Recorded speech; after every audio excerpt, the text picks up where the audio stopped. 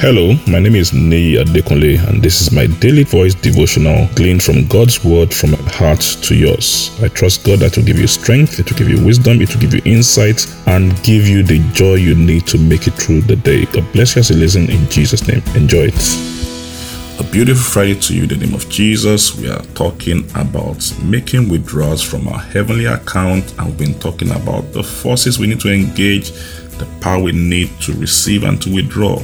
These are like we said earlier, like the spiritual security protocols we need to put together to ensure we enjoy our treasure. And we've been talking about them a couple of days ago. We said about the place of faith. Yesterday we spoke about the place of patience, and we'll go further with that today. Now, when we talk about patience and waiting, believe me, it's not always easy. Waiting could be stressful. Sometimes when we are patient, if you're not careful, your pressure could increase because you don't know how to handle things and all that, But how exactly do we wait and when? How exactly can we be sure that our waiting will not be in vain? Why? There is a winning key. There is a winning wisdom that we can apply so that we can win the war of waiting. A lot of people lose out when they are waiting and trusting God for things. And we spoke about the experience of Saul yesterday. Someone had told him, wait 7 days. At the end of 7 days, or on the seventh day, I will show up, will do this sacrifice, I will guarantee you victory. And sometimes in the midst of the wait, because so many things are happening and we look at the things we see, we get distracted and we lose out. But it's important we learn to know how to wait. The Bible says in the book of Hebrews, chapter 12 and verse 2, yes, Hebrews 12 verse 2, he said, looking unto Jesus, the author and finisher of our faith, he said, who for the joy that was set before him, endured. He was able to endure. He was able to handle the situation. He was able to be patient through. Why? Because he put joy before him. We read earlier in the book of Isaiah chapter 12 and verse 2, that is with joy that we draw out of the wells of salvation. Joy is a major companion, a major force when it comes to withdrawing our heavenly treasure.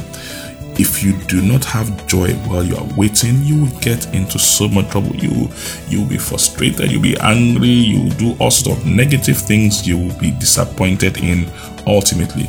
Can you imagine you go to a bank, so you want to withdraw your stuff, you want to withdraw your money, you want to withdraw your treasure from the bank, and sometimes you get to the bank and you have to wait. Things are not, it doesn't happen as fast as you want. They have to do security check, you have to get authorization, sometimes the IT might be down, sometimes somebody's just been difficult.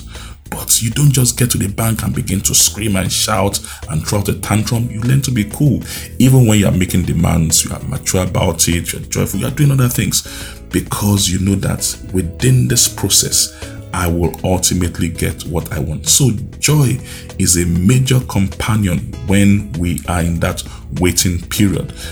Nehemiah chapter 8 and verse 10, the Bible says, the joy of the Lord is our strength. You need strength. Jesus said, we read it earlier in John chapter 10 verse 17 and 18. He said, I have the power to lay it down, which is like power to invest or to sow, and power to pick it up. You need strength to pick up, to make withdrawals, to wait through the period.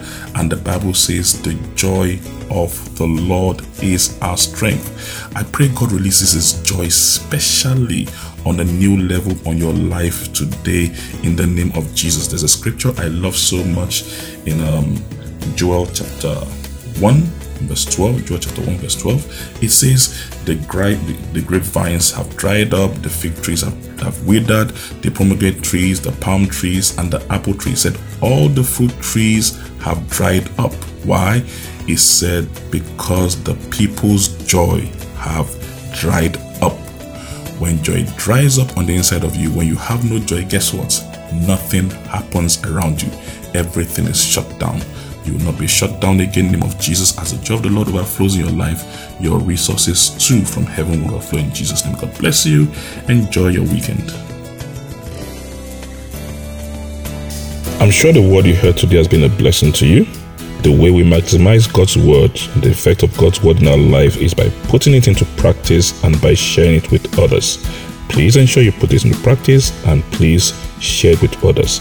And I trust God that the full benefit of the word will be seen in your life in Jesus' name. Thank you very much and have a wonderful day.